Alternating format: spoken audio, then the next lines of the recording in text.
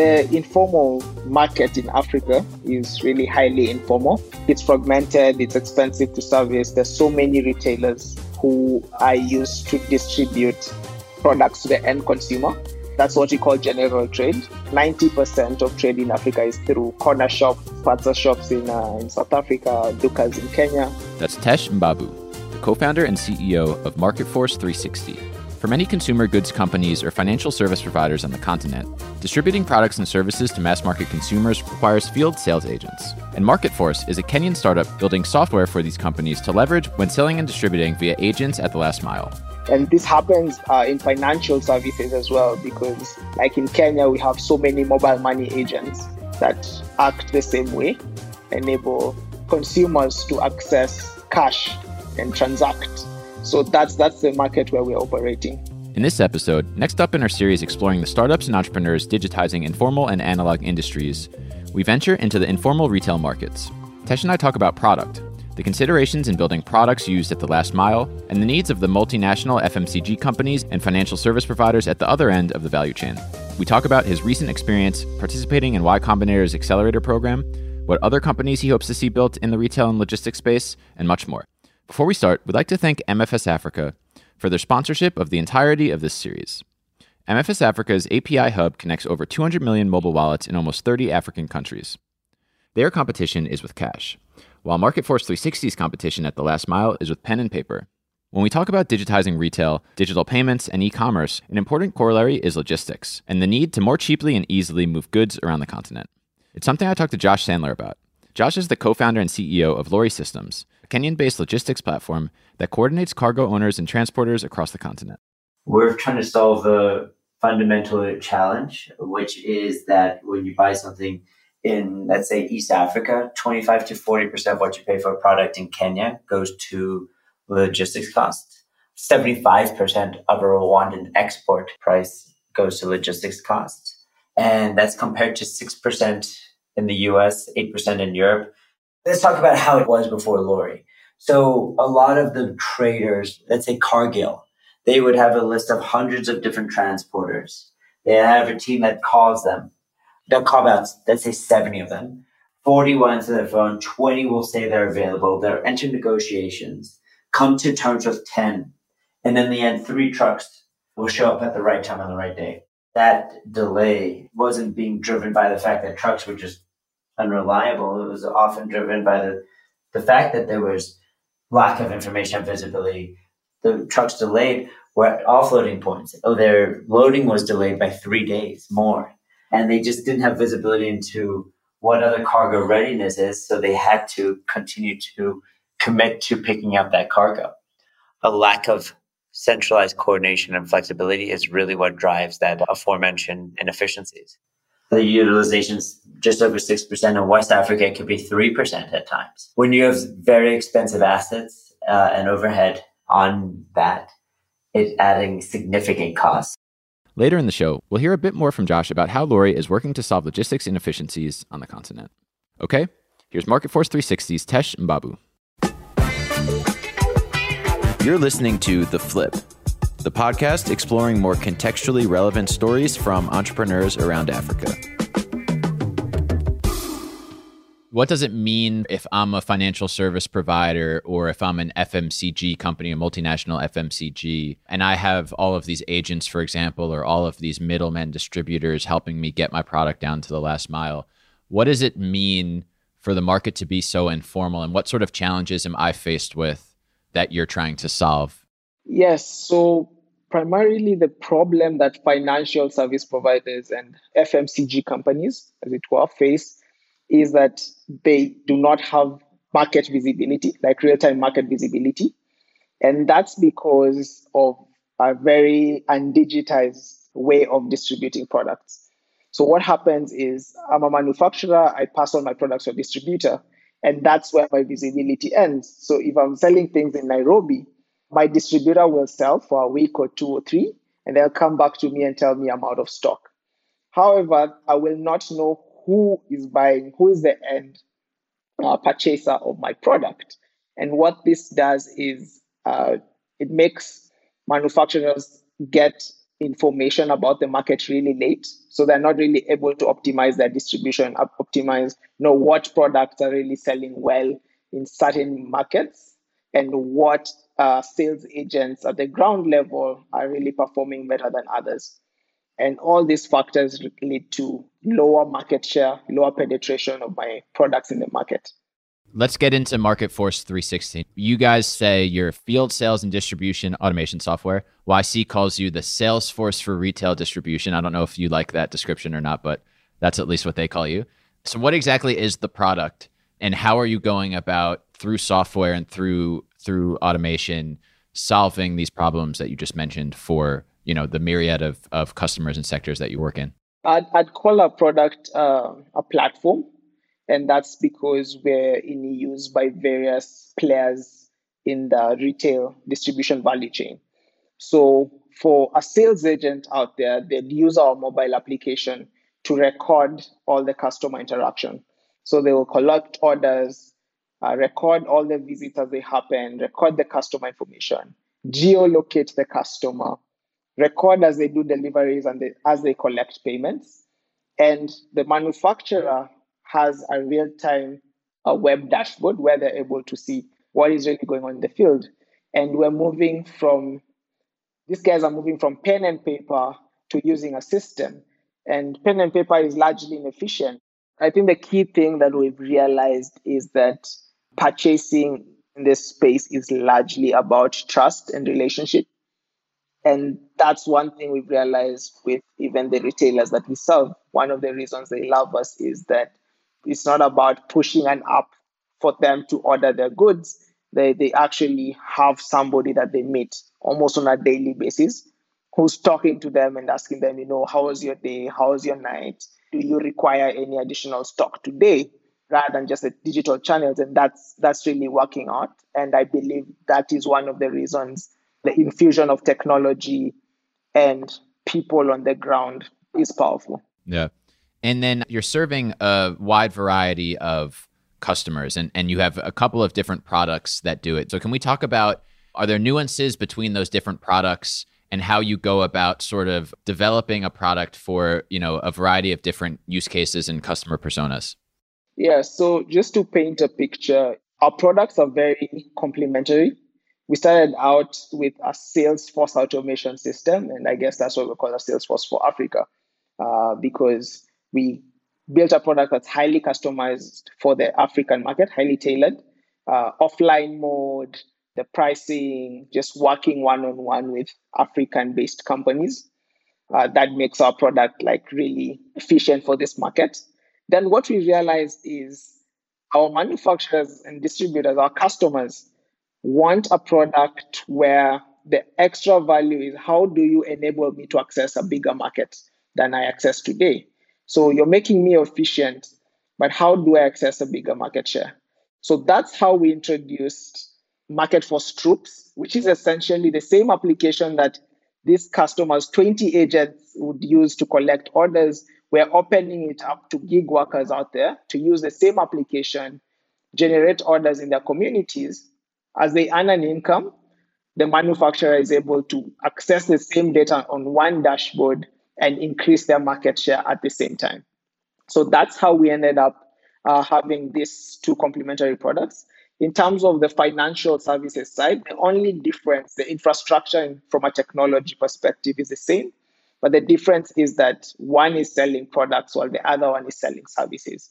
So that is more of a configuration on our backend.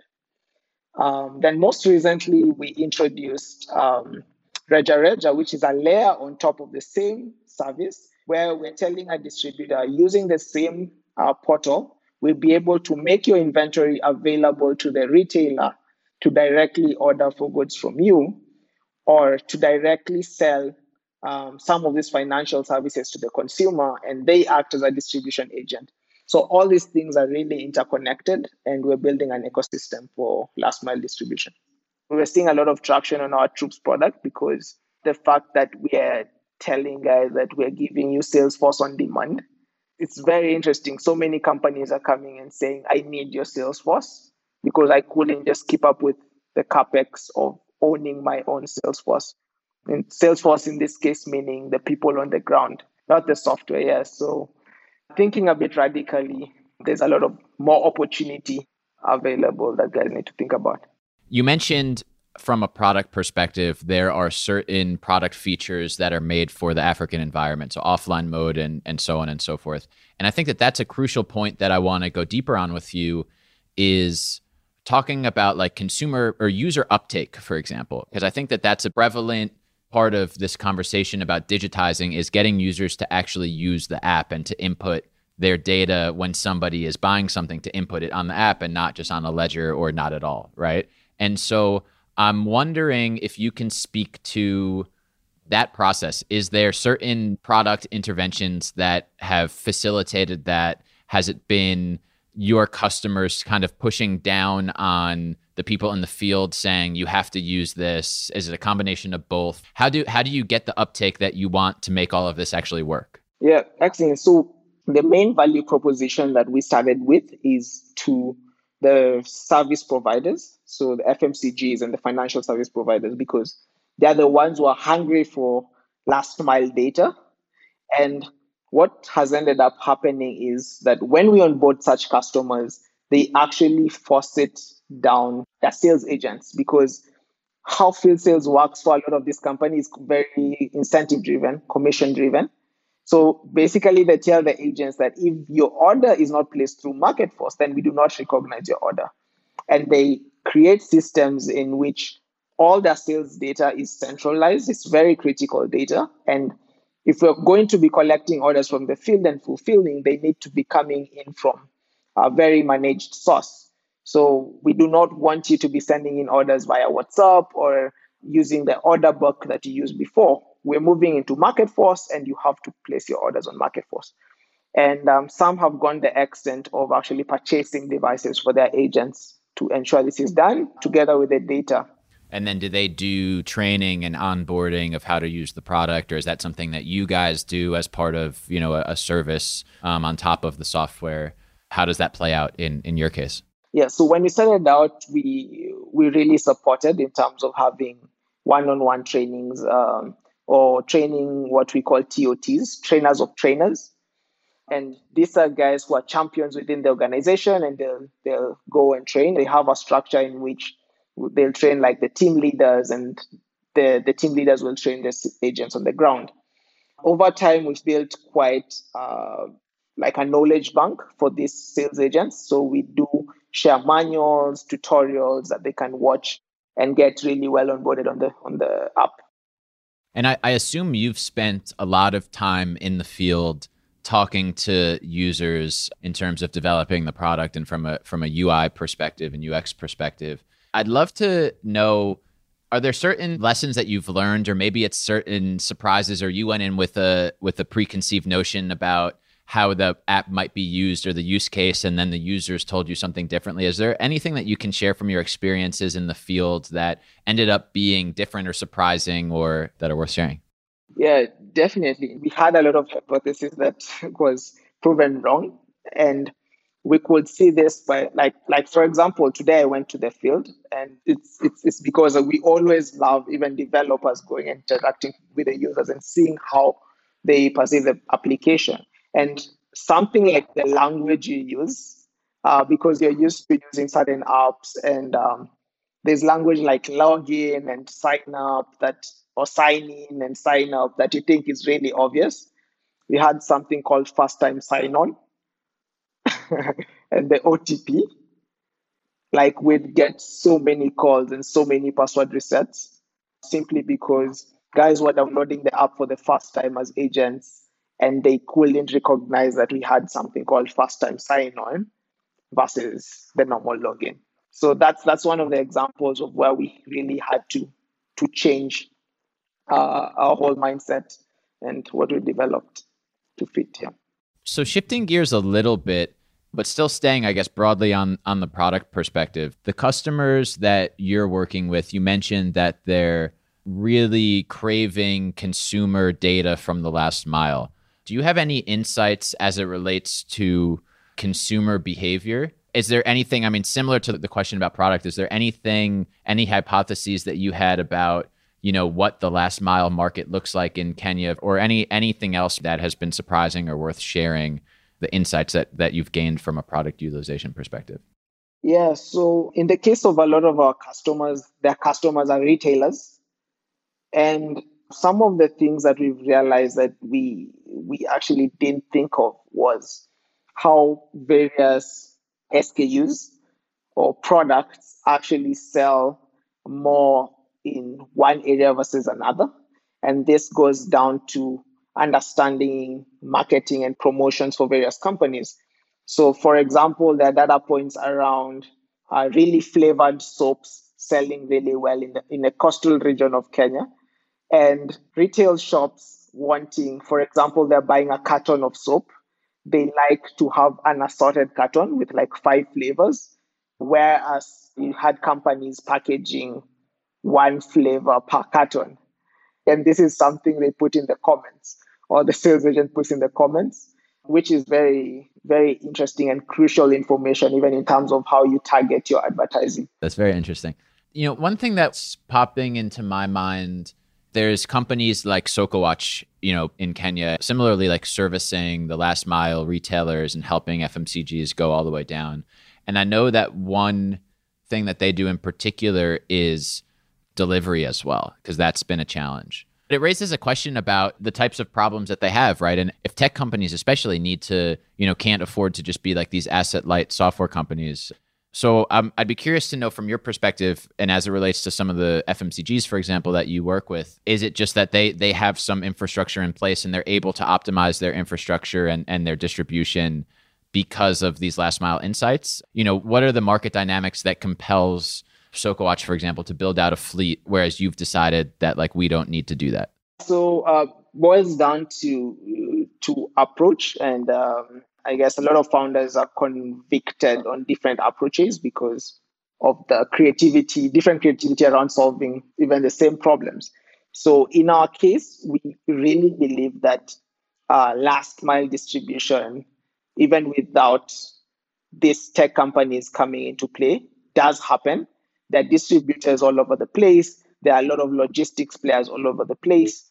But our thesis is more around how do we organize this sector and make the players that already exist more efficient in it. And that is why we chose an asset-light model. So we see ourselves playing really as a marketplace and a platform to digitize the current operators in the sector. In the future, we've seen it with Alibaba and Amazon and all these players who really started out as asset-light companies and ended up having to build the infrastructure. And I think at that point, it's a matter of you're trying to really increase your margins and increase your efficiency because of the level of scale.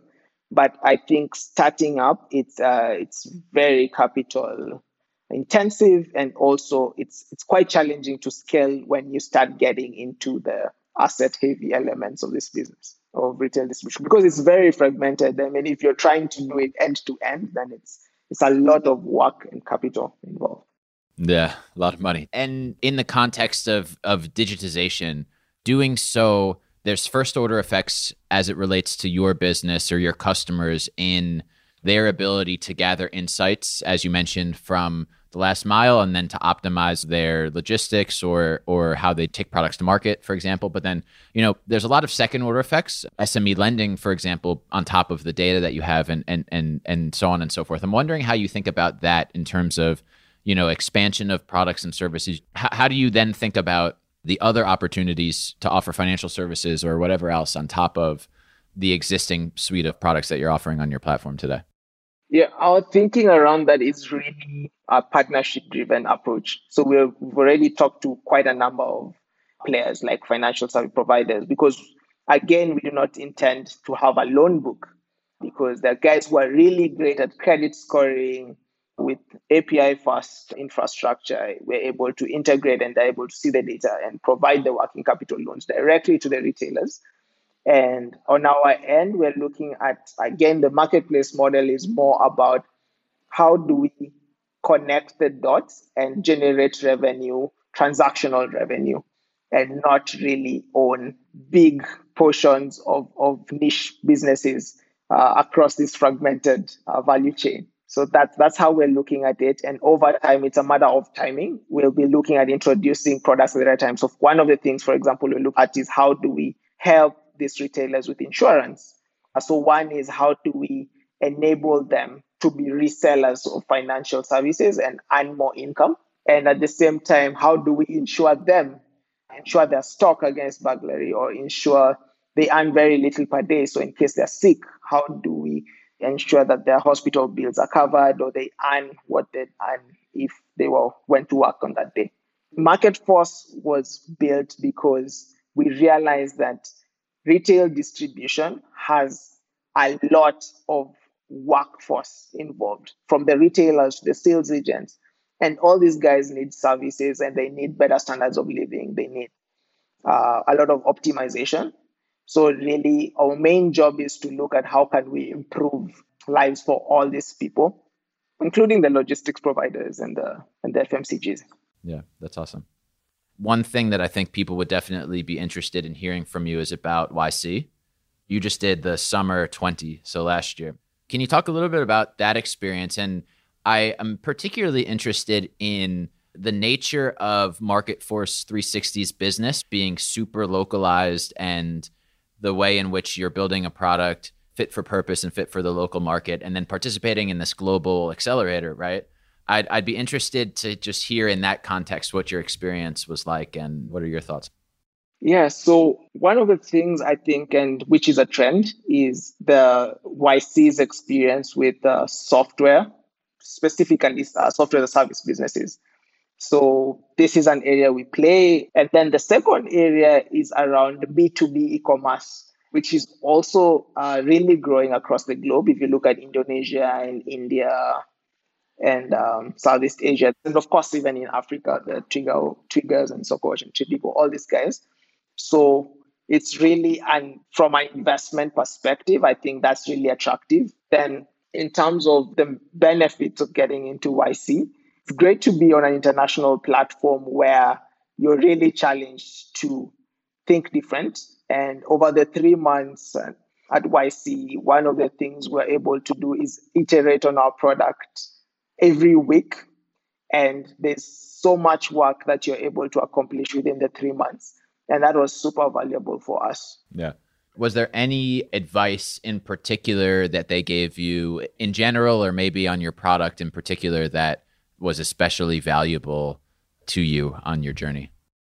Yes, I think the whole essence of YC about making something people want.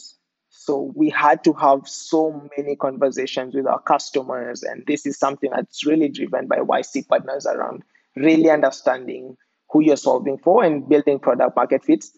I think that's, I'd say, improvement in mindset, because we were thinking like that earlier, but it's really drilled into you about how you need to build your product market fit. And nothing is going to solve that, even if you were given tons of money or had a large team. It's really important that you figure that out before you scale out. So that's something that really resonated with us. Yeah. One thing YC, on their site has the YC request for startup, right? They put out the list of startups that they want people to build. So what is the MarketForce 360 request for startup? What kind of businesses do you want people to build that don't necessarily exist, that would maybe help your existing business today? Oh, wow. So I'm seeing a huge shift in terms of the fintech space, and a lot of backend infrastructure startups coming up. I'd love to see the same in terms of logistics, APIs to access insurance and financial services, warehousing as a service. In my particular case, retail distribution is also very fragmented. So I'd love to see startups in specific areas like warehousing as a service. I think would be very interesting. Yeah. Just all of the APIs, as many APIs as possible. Exactly. Definitely. So now on to sort of the purposely broad questions. What is something that you're thinking about now? Either a strategy question about where you go next, either it's maybe something that you want to learn, something that you're just particularly focused on, a trend in the ecosystem. Would love to get some perspective on you there. Yeah. So one thing I'm thinking about is how distribution is really crucial for any startup, and the ball game in Africa being very different. distribution of product here is really hard, and that's why the software as a service business or model is really challenging for any startup in Africa. So one thing that boggles my mind is how do we improve distribution of services and products? And that's why this business really, it's something I'm really convicted to do. I guess another thing would be around how do we improve the living standards of Africa? Because the thing that people don't see, if you're living in a lot of the urban or peri-urban cities, we tend to forget how marginalized a lot of Africans are. And I was just thinking about it being in the retail sector. The fact that 90% of trade is general trade is mostly because of the marginalized communities. And these guys will heavily benefit from some of the things that we take for granted, like access to the products we need, essential goods we need, essential services we need, like insurance. And so it would be nice to see more startups really look into this because it's huge opportunity. And I'm not afraid to see more startups doing this or competing with us in this space because there's really massive opportunity. Even if you have 20 or 50 of us, I think it's going to take a long time before distribution of essential services is really where it needs to be in this continent. Yeah. I think a broad brush that we're painting these episodes with is that, while somebody may say your competition is SocoWatch, for example, our counter argument is that your competition is, with pen and paper, right? And with just the informality in general. Is that something that you think about, is that the competition is actually a welcome thing and a good thing, and that the opportunity is so large and you need more people to be solving these problems if these problems are actually going to be solved, because there's only so much that, a MarketForce 360 can do on its own. For sure. So we're more of collaborators. We're educating the market together. We're learning together. And I'd love to have conversations with guys who are trying to solve either complementary problems or same problems, similar problems, because it's going to take all of us to create this shift and bring Africa really into the digital age, because we're so far behind.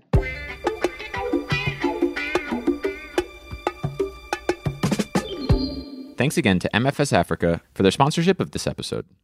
Earlier in the show, we heard from Josh Sandler, the CEO of Lori Systems, about the inefficiencies and fragmentation of the logistics sector, which has downstream effects on the cost and availability of goods at retail. The solution is all about increasing the utilization of trucks already on the road. That's a question you always ask, is why has this not been done before? And for us, it was just such a simple concept and simple answer and a simple reality. When we spoke to people and we spoke to experts in the space from, intergovernment organizations and, the World Bank and whatnot, a lot of folks said, the issue is corruption. The issue is infrastructure. And when we started pulling back the layers and doing some more growth diagnostics and finding constraint analysis, etc., what we quickly saw is that, there may be like $1 or so paid for every $1,000 here and there to get something sped up. But that's not the binding constraint for what's adding cost to the system. When you look at it on what infrastructure, yes, it was taking 13 hours to drive 400 kilometers from Mombasa to Nairobi, which is not great. But at the same time, you're doing one trip per week. So now what happens is when trucks are delayed, our system will reallocate alternative trucks. When cargo is delayed, we'll send those trucks elsewhere. We'll keep these trucks moving, which are very expensive assets, and increase utilization. So conceptually simple. Increase utilization, get more trips per truck, increase revenue for the drivers, and decrease the per trip cost for the cargo owners. It's easier said than done. Operationally, very challenging.